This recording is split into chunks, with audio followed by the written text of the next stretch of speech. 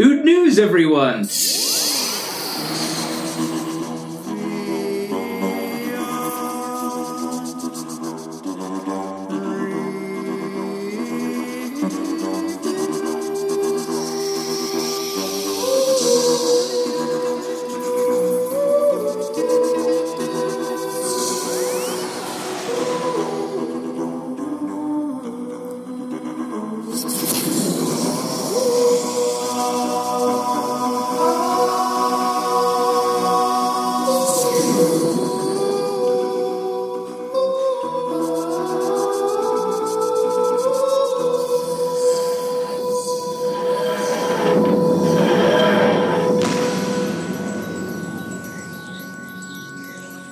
Hello, everyone. Welcome to the Whovian Review. I'm Michael. I'm Shelby. I am known as Colin.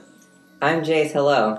And tonight we're going to Episode 3, Season 4 of Doctor Who, the new series. Really, Doctor Who? I didn't expect that one. Thank you, Michael, for the clarification. Planet of the Ood? This is the Planet of the Ood. Although if you had listened to our opening, you'd probably know this. Well, Especially since you were the one that did the opening. It was very ood. Yeah, but there's you can't always be confident that you know the name of the episode. I know in your expertise, Michael, and your Shelby, you know exactly the name, the season. Well, it's also in the title of our Who podcast. did the music? Who wrote it? But Who directed it? It was Let me just say that this episode was directed by Graham Harper, who also did The Caves of Androzani and Revelation of the Daleks back in the 1980s. So Colin Baker and Peter David Sori were done by this director, both phenomenal in terms of direction. And how old is this director? He was in his 60s, I think, when he did Planet of the Ood. Okay, that makes sense. Don't forget, Planet of the Ood. Graham Harper is still directing. He's been directing since the 80s, so he's built up a very good reputation, and he's a fine director. He's usually very good with darker things and things that are more thought-provoking. Well, this one certainly was. Yeah, dark, thought-provoking episode. Speaking of dark, wasn't it interesting that right after Donna was like, hey, the Oods are basically slaves, we had a person of color whipping the Ood. That and loving it. Yeah. Right? He was into, brutalizing them throughout the entire episode. He was, crazy. That was the first introduction. Wow, this is slavery. Black dude whips this Ood, and then later on is, obsessed with just dominating them and, not exterminating them. This isn't a Dalek episode, but gassing them and stuff. That was dark. He just, seemed angry. I don't know if he even, loved doing it. Something like that, but he just seemed like he was, very intense. I think he was a bully. I think he was just literally someone who you would not want to meet on the playground at school. Yeah. Yeah, absolutely. And then he got put in a that position would be in that job would be attracted to... Well, yeah, he gets to go put into a position of power over, beings that are forced to be subservient to him, and he's a bully, of course. And then played the claw game with the Doctor, which I thought was a really fun touch to this episode. Messed up, but really fun. Yeah. Well, also it gives the coat, its own scene. Because the coat's just kind of flapping behind. And what I don't really understand too much of is when they were trying to grab the Doctor and Donna, why Donna wasn't, taken and, interviewed, or however they say it, and just thrown in, one of those shipping boxes instead. I think they were planning on just getting rid of them. Well, remember they said they wanted them alive, but... Well, but that... not all of them may have known that. Well, I think they threw her in there temporarily so they could go get the Doctor as well, because they wanted both of them to be questioned. And it's easier to keep her secure there. Yeah. They didn't want to have to leave to go take her somewhere, because then that... Well, I hope they wrote down what number box they put her in. Yeah, that is true. They all kind of look the same. Mm-hmm. I'm sure they knew where it was, though, because it was the first box that you come into. I just thought it was very random. Yeah, a lot of boxes here, and Ferraris look better than boxes. Oh, definitely. Well said. That was a great scene where the Doctor comes out in the very cold weather and is going on with this long, elaborate speech about how it's the first time Donna's anywhere on any planet, and she's not even there to listen to this wonderful, glorious speech. And I'm sure the 10th Doctor's like, man, Kind of like Matt Smith's scene where he's like, and nobody's here to listen to me. Yeah. Poor baby. Oh my gosh, there's so much going on with this episode. Like, I want to go back to the guy that we were just all calling a bully. You know, yeah, I think that's super appropriate.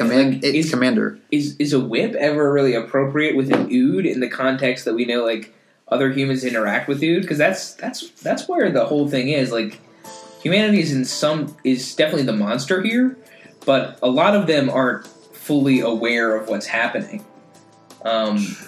It's almost like they've been hoodwinked to believe that, you know, Oods really do just desire to help others, and that's like what their life is about, or could be killed without doing it. Sense, but at the same time, they did make it a point to say but they don't like ask even the doctor, questions. like beforehand, like glossed over it. The last time that we saw the Ood, you're right. Like, well, he states that he had to gloss over it because he was obviously dealing with everything else that was going on.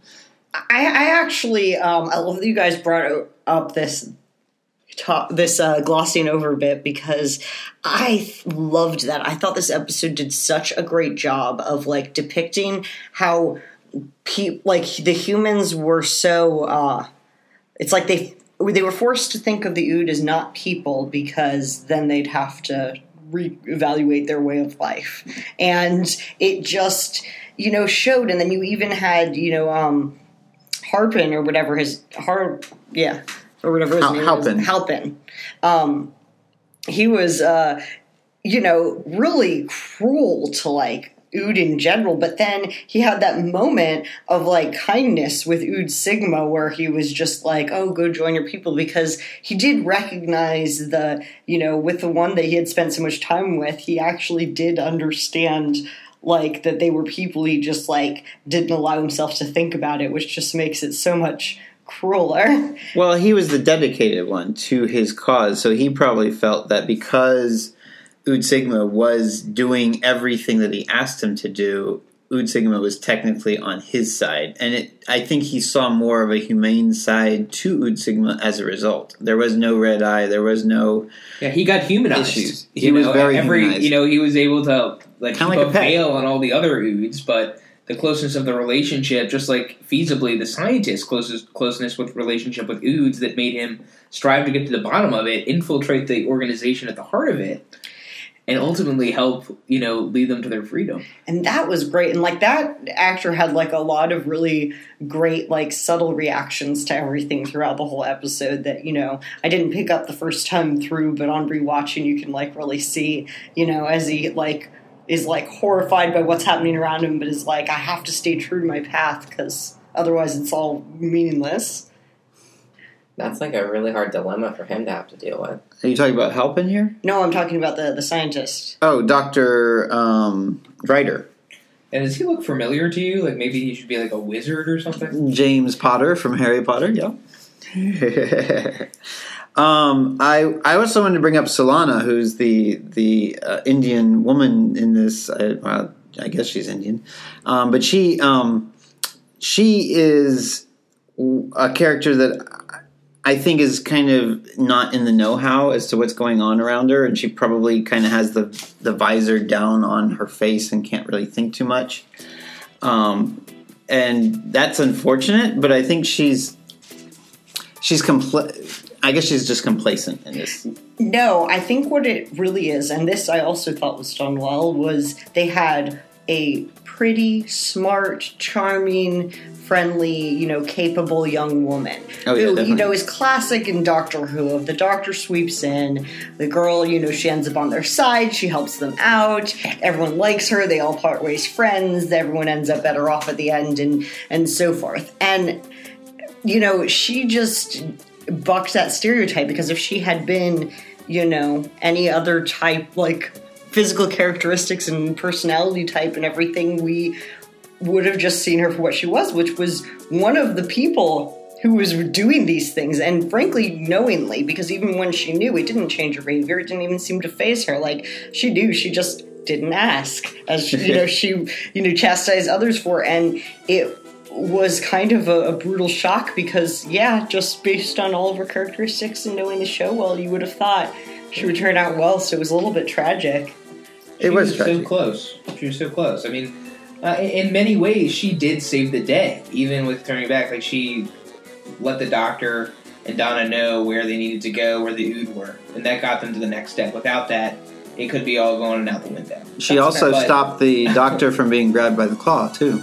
Right, but then, of course, right after, calls for the guards, and ushers them on their way, and still is, very much in her role, trying to, play the corporate card. Yeah, plus she was pretty, at least her stated reason was that, we have orders to keep them alive, which did seem to be true. So... So we have all these side characters. What did everybody think of Donna Noble for her first outing? I thought her reaction to the Ood when she saw it in the snow was very believable.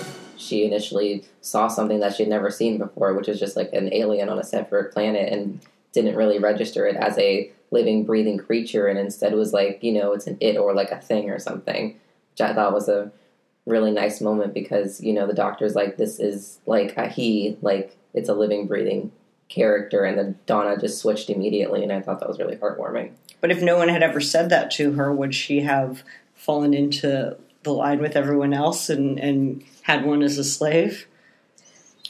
I doubt it, but that's a great point to bring up. Possibly. Because everyone else was kind of brainwashed into thinking, they're lessers than us, therefore we can control them, which is kind of how slavery in America worked out. We're better than them, so we can control them. You'd like to think that Donna was a little bit street smart in that regard, so she may have seen through it. I mean, she even calls out Mr. Halpin at one point, where she calls him an idiot. Oh yeah, that was a brilliant speech. And she's like, of course they're going to be kind. The Ood are going to be kind because they have their brains in their hands. They have to be. They have no choice. I think she sees through things a little bit better than your average human in this particular atmosphere. Yeah, I think we definitely get that indication. At least I did. It was a good opener for her because it showed that she is very compassionate. Towards life. And I related with it a lot because, on a lot of these Doctor adventures, especially if this was my first one, I might be like, yeah, maybe I should get back home now. Especially in the middle of it. Although, how horrifying to, have this grand vision of the universe and go to learn that your species doubles down on slavery, centuries to come. And it's done in an inhumane way, to the max on a massive scale. And just shipped throughout galaxies. Yeah. How horrifying. I'd like to point one more thing out about Donna Noble in this particular episode. I think this is kind of a turning point with her characterization. Because, in the very first episode that we see her for the Christmas special, she's kind of shallow and not really the Donna that we know her from season 4. And this particular episode, I think, really kind of... the last one, too. Fires of Pompeii did it pretty strongly. They did, yeah, I did. But, this kind of continues that trend where it really kind of points out that she has changed. And I think it's part of her evolution, too. She's changing as we're watching her. Yeah, and we watch her, and she's extremely compassionate and emotional and, frankly, pretty insecure. But none of those things seem to make her any weaker in the way that she interacts with people. No, she's got an inner strength that... And that's what I love about Donna. But if I were to just look at her character, I would just be like, oh, this is just another basic female companion. But I absolutely love her, especially compared to Martha. She can definitely pull her own weight, put the Doctor in his place, and just be, not be the Doctor, but stick up for herself. This is her not first episode, but one of her first episodes, and she stands up to the villain without help from the Doctor. That's awesome. She has balls. Yeah, I love that. The brain and hand moment, better Doctor speech than the Doctor had in this episode. Mm-hmm. Yeah. And I also really loved, how David Tennant I never noticed it before, but I just love how he gets so excited about certain things and so happy and so passionate and just is so jumpy because it just feels so genuine. And it's really fun. I think this episode really kind of highlights his acting ability because you do have those moments where he's so excited and kind of childlike and has that sense of wonder that the Doctor's supposed to have. And then there's moments where he's intense, very intense, and just concentrating on the sounds of the Ood singing their song of captivity, which is absolutely gorgeous. Thank you, Murray Gold. And so, yeah, I got to get it in sometime, right? Murray!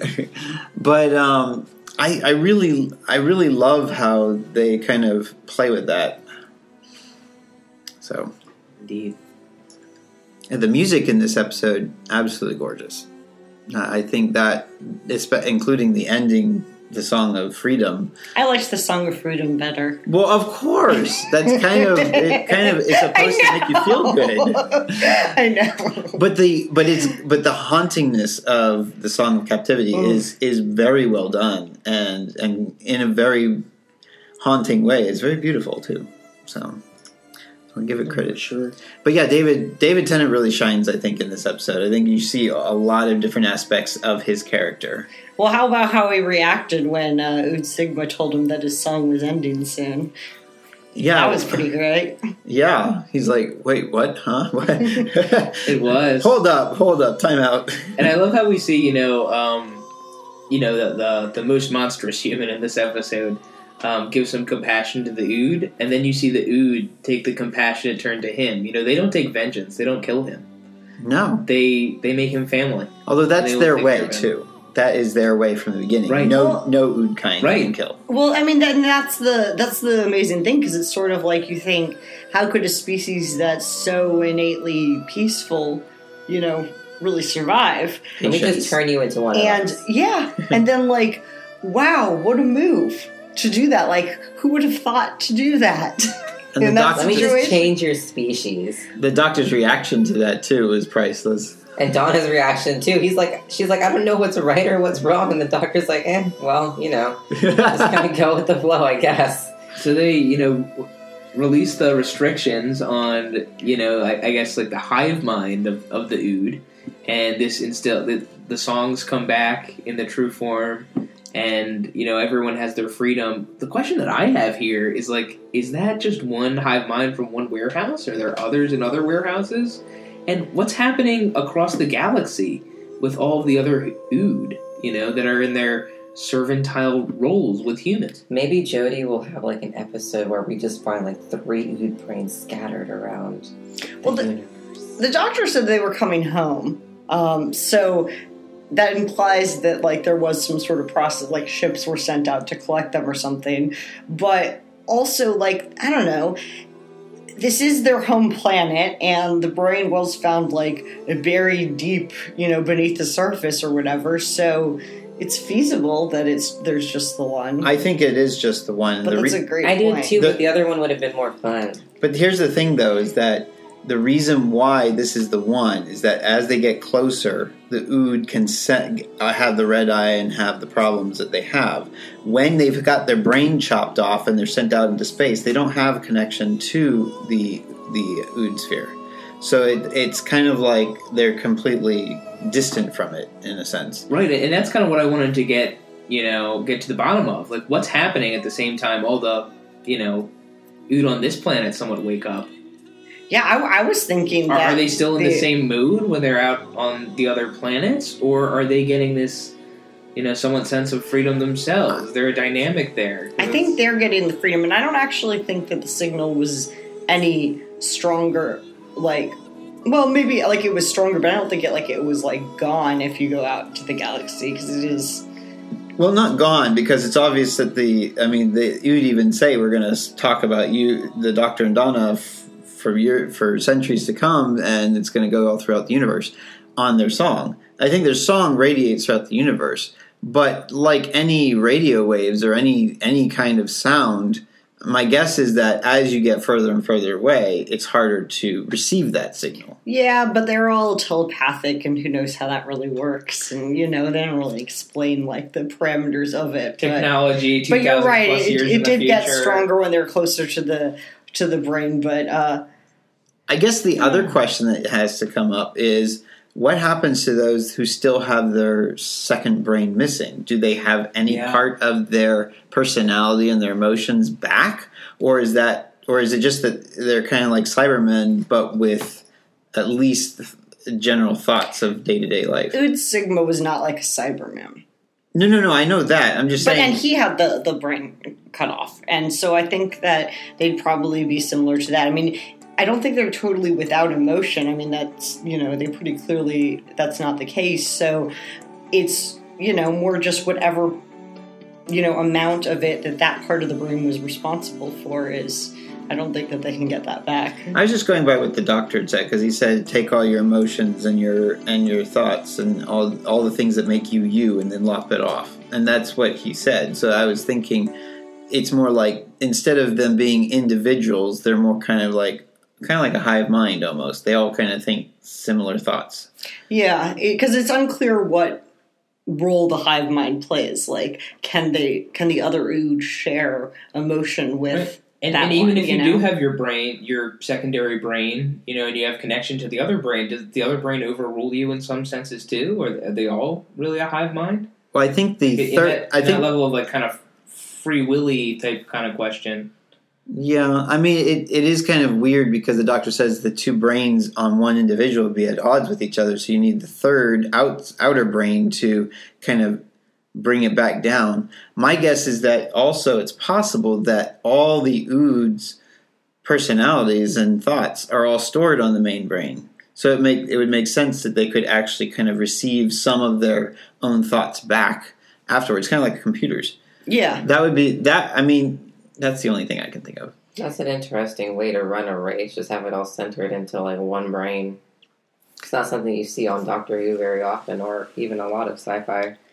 Well, then the real question is, though, is it really actually just one creature that's just can spawn more appendages that each have their own sets of brain? They're all integral to the same, and seemingly, it's an an asexual kind of reproduction. This reminds me of that episode of Rick and Morty with Unity. Oh, yeah, I love that one. Kind of. Yeah, there are hive minds out there in sci-fi for sure. Yeah. That's so weird. I never thought of the Ood as just being like one single entity that just has like other thingalings walking around. Well, I mean, yeah, because if you kill the brain and it kills all of them, and that's just the one core entity, and it's just the other things really are just more like they're consist of its body, and they have some control mechanisms of their own. Yeah, but, I wouldn't think we'd jump to that conclusion so easily, because they should be very easy to humanize. They're so anthropomorphic in so many ways. If you go back to the whole hive mind thing, by the way, there is an episode or a story from the classic era called Time and the Rani, where the Rani actually creates a hive mind using the brains of all the elite and geniuses of the universe, although most of them seem to come from Earth for some reason. Yeah, you can hear us rip into that one in our podcast on the matter. Yeah, that would be another one to revisit with everybody too. But at any rate, I think it's time to rate this story. I forgot about that part. All right, let me think. Ratings. I'll go first then. Okay. Wow, okay. Switcheroo. I thought that this episode was fantastic. I have probably seen it like 8 times. It's one of my favorite ones. And, for whatever reason, watching it this time, I just felt like I was really, in tune. And it was like the second time I watched it all over again. Yeah. I think that all of the characters were very strong. I thought the plotline was very strong. I think it was... someone, Temple, wrote this. Yes. It was written by Keith Temple. Keith Temple. Very well written, very well, executed. It was a very powerful episode that, also it left with a feeling of hope at the end. Even with all the darkness that was there at the beginning. I thought that it went to some, great philosophical places. I thought that their political statement that they made in it with having, or not really a political statement, but I think it's probably the extent to political statements I prefer in Doctor Who when they had the black actor play the slave driver. Maybe the current people could take a, hint from that. But anyhow, Yeah, I thought this one was fantastic, so I am giving it a 10. Nice. Wow. Okay, so I thought this episode was great. I actually watched it for the first time a few weeks ago, and watching it the second time, that's when it really tugged on the heartstrings for me, because I kind of knew what was going to happen, so I kind of was able to pick up all the signs, and right when, very intense parts are going to like this is the second time watching it did make me tear up, because by this point I had learned more about the Ood, and I had seen what they had been through. I just thought it was a well-rounded episode. I don't have much to say. I'm going to give this episode a 9 out of 10. I thought Donna was stellar, and she might actually be one of my favorite companions because she just really holds her own, and I absolutely love that. Like, give me a strong female companion. It's like my favorite thing in the world. I'm giving it an 8. I thought David Tennant was awesome. I thought the characters were awesome. I liked how they did have that one actor of color playing like the slave master, which was really, really dark and proving that, history just repeats itself if you just are stupid. But yeah, that's it. So for clarification's sake, I heard a 9 and I heard an 8 in there. Oh, I'm going to give it a 9. 9. That's solid. I think that's wise. This was a fantastic episode. I think we're all in agreement that this is enjoyable. It was gripping all throughout. I love the Ood. The Ood are great characters. It's a great species brought into Doctor Who.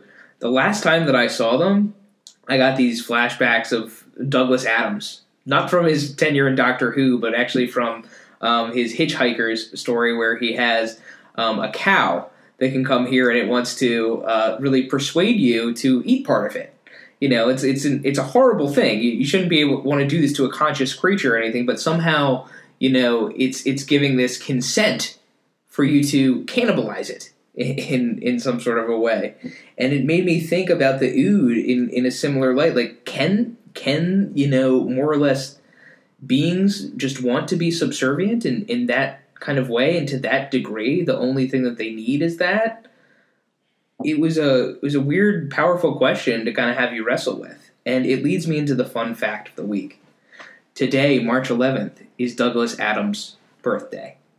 Classic Doctor Who influence, but not only that, it's Alex Kingston's birthday. River Song. And if you thought that wasn't enough, it's the triple threat. It's John Barrowman's birthday today. Happy birthday, Captain Jack. Happy birthday to Alex Kingston and John Barrowman. And Douglas Adams, rest in peace. Indeed. If you're by his grave, leave some pens or maybe a towel. Definitely a towel. I don't get these references. I'm very confused. Oh my god, you've never read Hitchhiker's Well, Guide we'll to fill the you in Galaxy? later. I'm not a geek, as I'm on a Doctor Who. I can lend it to you. Yeah, right. Okay. Well, back to my rating.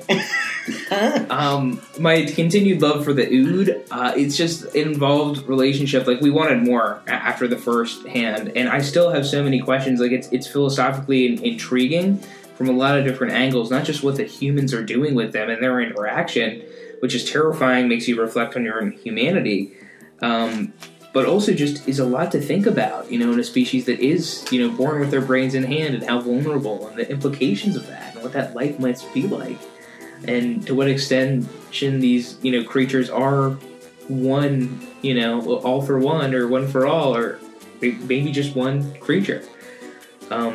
But I loved it. We said great side characters. It holds true. Great at bringing the attention all the way along, and it's gripping. A lot of great emotion in this story. I'm very hesitant to give any 10s out of 10s, but it's getting very close, and I'm gonna put in a 0.5 in there, 9.5 out of 10. You always do this. Have you ever rated a story a 10? Yes. Other than Listen? Yeah, I think so. Well, I'm not exactly sure what I rated the story last time, so I'm just going to say That's 9. fine. That was that time. This is this time. The time is now. Yes. So I'm going to go with 9.75, and that's my say. You're worse than Colin. Gosh. Well, good thing we didn't put a repeating decimal in there. No, I wouldn't do that. No, I've used 0.75 or 0.25s before, but this is so close to 10, but not quite there. Not quite. Yeah, it's just missing something else that might be epic, like overall, to take it away. What else could it be, though? There are certain stories that I think are just slightly elevated above into the extremely No, I get it. I get stellar category. I think a lot of times what it is and what I'm looking for something significant past, like, the story itself. You know, like, I want something that's been building for episodes, hopefully seasons, or maybe, like, years. Bad Wolf. Yeah, to, like, really have something come together to be on an epic kind of scale. And I think that's what was lacking for me to bump it all the way up. But, you know, without that context, you know, you're writing it alone in somewhat of a bubble. You know, you could convince me on a 10. Are you going to say anything about the episode? I think I've said enough. All you said was 9.75. Yeah, no, I love the music. I love the direction. I love the visuals. I love the acting. I love the basic concept of this story. I mean, there's really not much more that I haven't talked about already.